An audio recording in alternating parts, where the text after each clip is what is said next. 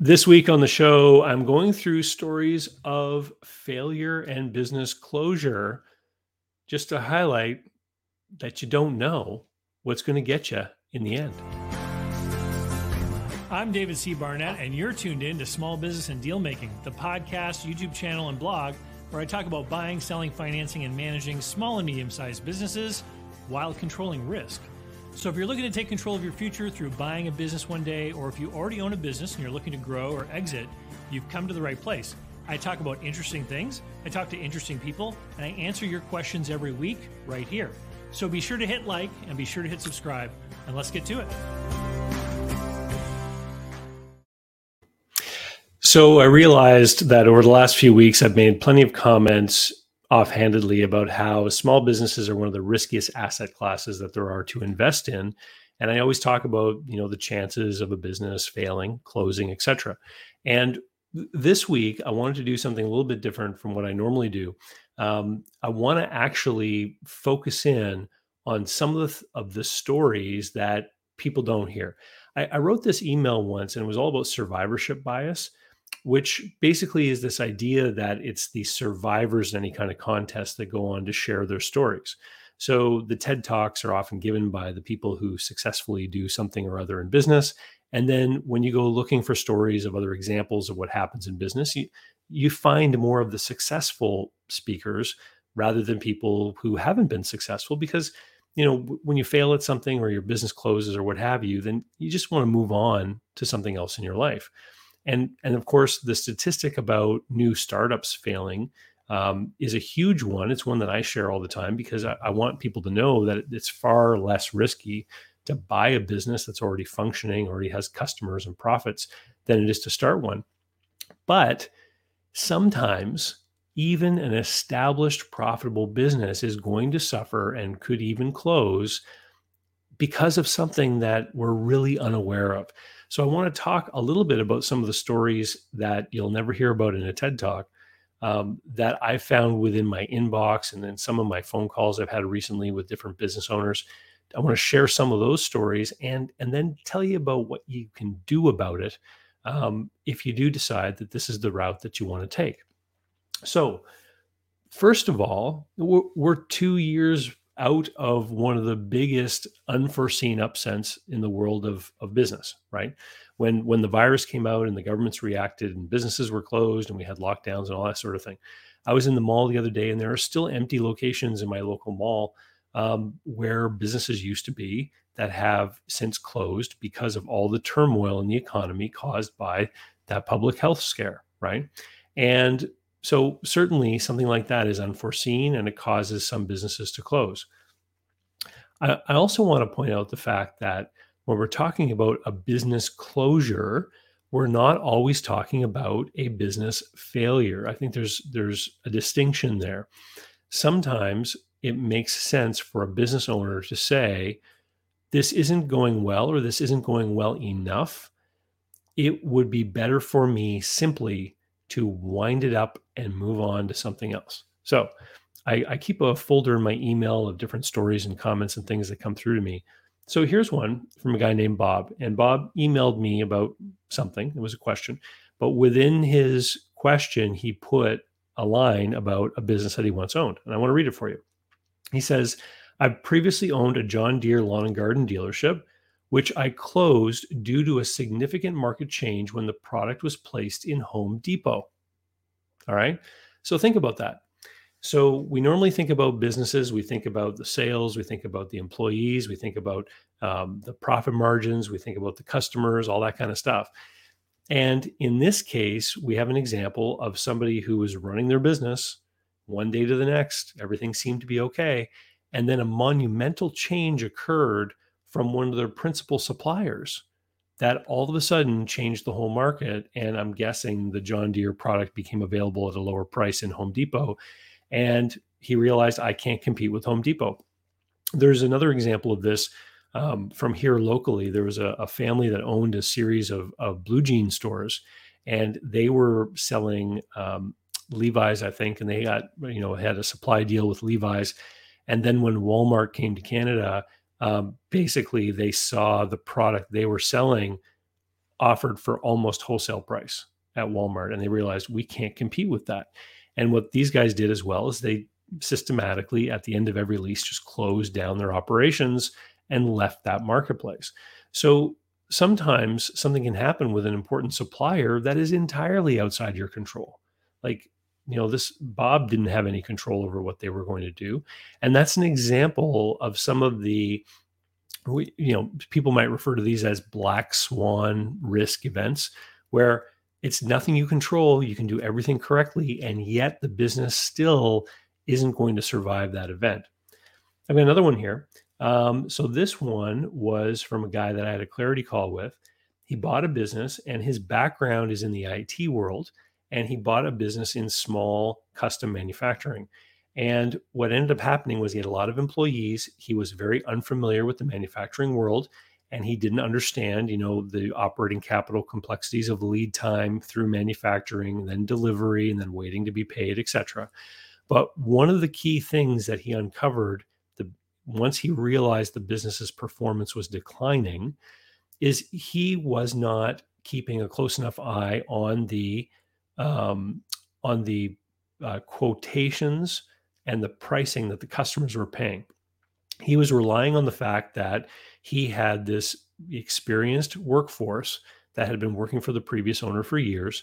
And a few months ago, he realized, hey, costs are going up. I need to increase my prices. So he told the salespeople, increase your materials costs by this, increase the labor rate to this. And he trusted them to do that. And they didn't. And so several months later, when he realizes by looking at his financial statements that earnings are starting to go down, he goes looking for the problem and realizes that the price increases he thought he implemented were never carried through to the actual quotes, right? And so this is a lead time business. So now he's got months and months of quotes out there that are not at the proper margins. And he's basically now working for free. He's made the adjustment, but can he survive, right? And so the previous owner, understanding the nature of the business, probably was keeping a closer eye on margins and markups on the quotes, keeping a closer eye on the jobs being quoted and when the contract's being won. This guy didn't understand to do that. And now he knows, but can he survive? So I'm always talking about how you want to understand your own background, your own history, what you're an expert at, and then leverage that to give yourself an advantage in the business that you choose to buy. This is an example of something that can happen when you're not fully versed in a particular kind of business. I had a Zoom call yesterday with a lady who was talking with me about something to do with PR, but she got into her own business ownership history. Her and her husband used to own a restaurant for over 10 years, and they were very successful catering jobs, sit down restaurant, lots of traffic. There was a bar area, the whole thing. Everything worked really well until, and I've heard this from restaurant and hospitality businesses many times over the years, until the city decided to do a bunch of street work. And the streets were torn up for the entire summer. People literally could not get to them without going through some kind of maze of detours, and sidewalks were all torn up, etc., and their foot traffic disappeared, and they were left with the huge overhead of their large, couple 100-seat restaurant, and all of a sudden the traffic was gone. Again, has nothing to do with the recipes, has nothing to do with the staff, the purchasing, nothing. It's completely an outside force, and this is the kind of thing that can happen and come out of nowhere and cause one of these businesses to close or to fail. Another comment here from Amy. This is, again, another excerpt from an email where she says, I've been a business owner since I was 18, running a small, profitable, family-owned and operated business until Hurricane Harvey. So there you go. Another one, weather-related event. Here's another one, and this one deals with a contracting business.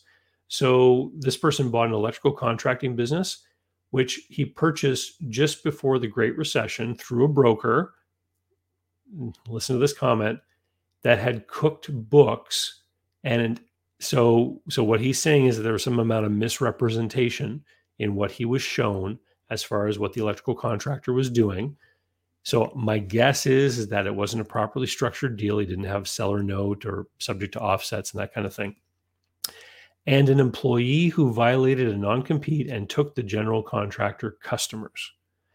So he buys the business expecting a certain course of action to carry on, and then realizes that what he was shown was not accurate information. And then on top of that, an employee leaves and steals some of the biggest customers, right? And so you might say, well, the employee is not allowed to do that. Okay, so then you're going to sue them, right? Think about that. You're going to have to engage an attorney, pay some kind of retainer. There will be lawsuits. That starts with letters, right? So you got letters being sent around, and then the other guy hires a lawyer, and now you're embroiled in a multi-year legal battle. Meanwhile, you don't have the customers, you don't have the sales, you don't have the profits. You can't fund the lawsuit, right? So again, these are the kinds of things that happen. And it sounds like that business also had a customer concentration issue, which is something, again, that we can deal with through deal structure. So I'm just looking through my comments here. Yeah, okay. So those are the ones I wanted to highlight. So I didn't, bring all this out because I want to scare you from owning a business. I think that business ownership is a fantastic path to being able to achieve a lot of things in life, more freedom over your own destiny, more time freedom, more control. When you are able to leverage other people's labor, you're able to really build wealth. It's a path, most of the self-made millionaires around are business owners, right? So there's all kinds of great reasons to buy a business. But I wanted to highlight the risks associated with being in business, because the biggest ways that people get into trouble are by buying a business that they really don't have any kind of knowledge of, right? So there's that ignorance risk factor. The other thing is that they pay too high a price. So most of the time, if you read the stats on business failure, most businesses fail because of a cash flow issue. What does that mean? Not enough money is coming in for the money that has to go out. Well, when you buy a business, if you pay a really high price and you borrow a lot of money, one of the big demands on the business's cash is going to be the finance payments for the loan or whatever money you got to buy the business. And so I did a video recently where I talked about rising interest rates. And so one of the ways people get into trouble with rising interest rates is if they paid a really high price comparatively for the business and they have a really high debt financing obligation, then they're going to run into that cash flow crunch earlier. So you have to be cognizant of the fact that you're buying a risky asset, and that would then mean that you're going to pay a reasonable price for that asset. You're not going to, try to outcompete all the other hungry buyers by offering more and more and more, and end up in a super leveraged position where a ton of your cash flow is committed now to going to the bank, right? So there's expertise, there's paying a reasonable price. The third thing is to structure it properly. So we already heard from, someone who lost in the electrical contractor space, somebody who lost out because somebody took away their major customers.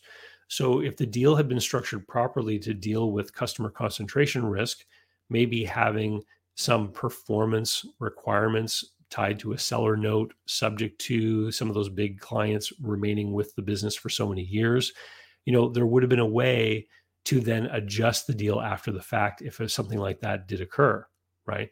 So while it's risky to buy a business, and some of these things are really difficult to plan for, knowing what you're doing, not overpaying, structuring it properly are definitely ways to manage these risks. The other thing is just not to put your last nickel into a deal, is to realize that a business, particularly a small business, is an asset that is amongst a constellation of your assets, right? So in my course on how to buy a business, which you can find over at businessbuyeradvantage.com, there is a whole section in there on risk. And one of the things that I describe in there is that you need to take money off the table. So what I will often see people do is they'll buy a business and then they'll make some money, they'll have some profits, and you then have to make a choice. Do you take the money out of the business? Do you pay down your debts faster, or do you take that money and reinvest in growth? And for a lot of people who have never been through hard times, they're driven by this idea that they want better, faster, more profitable, etc.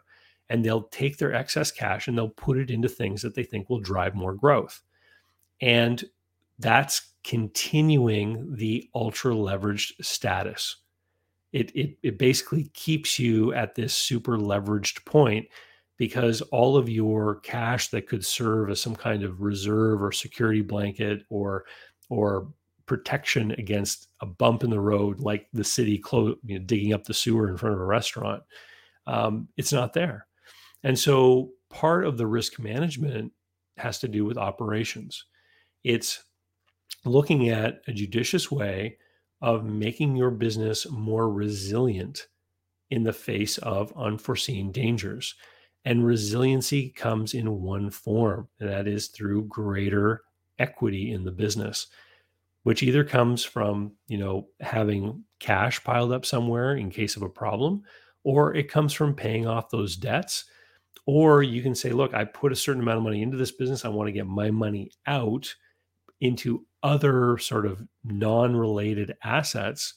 And even that's a way of building business resiliency, because then if your business suffers one of these bumps, you then have the option of making the choice of whether you're going to put some of your own resources back in. So if it's truly a temporary scenario, like the city digging up the sewer, you can then make the decision, I'm going to support this business through this hard time because I know it should recover and come back to the way it was. Or in the case of like the John Deere dealership, you can say, hey, there's been a material change in the future outlook of this thing. I'm going to wind it up. I'm glad I took some money out and did other things with it because now I've got more chess pieces I can move around in this game of my life and business. Anyway, hope that helps, guys. If you want to own a business, and I'm not saying that you shouldn't, I'm saying you should. Business is risky, which is why I always advocate buying one that's already going before you start one, which has unknown prospects. But keep in mind that it's still a risky asset, and you need to do these deals in the proper way. You need to understand what you're getting into. You can't overpay. You need the proper deal structure. And here's the frustrating part, is that sometimes you will get out there and you will figure out what makes sense to you. You'll figure out what amount of money you can afford to pay and what deal structure you need to make it work. And the seller won't accept it. And some other person will come along and snap up that business by creating some kind of drunk money offer where they write a big check and they don't really know what they're doing. It can be frustrating. It can really be frustrating when that happens to you because you say, man, I could have had the business. I like that business.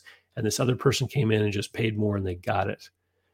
Well, they're talking about a recession here, right? And so we'll see what happens to those people. But you have to figure out what works for you, and you have to make your offers and do your dealings based on what works for you.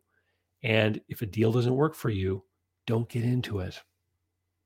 Anyway, with that, we'll see you next time. And I hope I haven't scared you all off.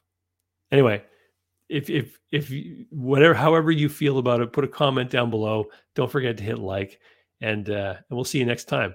And maybe we'll be more pumped up and enthusiastic. Cheers.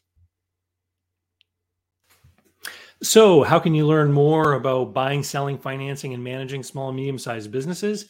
Easy. Head over to my blog site, davidcbarnett.com, where you can learn more about me and how I work with my clients. You can learn more about my books and the online courses that I've prepared for you. You can find out about how to subscribe to my email list, the YouTube playlists, etc. There's literally hundreds of hours of content there, all for free, and I'd love for you to be my guest. Special thanks go out to Jeff Alpaugh Customs for being my tailor. Men all around the world can look dangerous, just like me, with the help of Jeff Alpaugh Customs. JeffAlpaugh.com. Use the code DCB10 to save. They handle multiple currencies and ship anywhere you happen to be.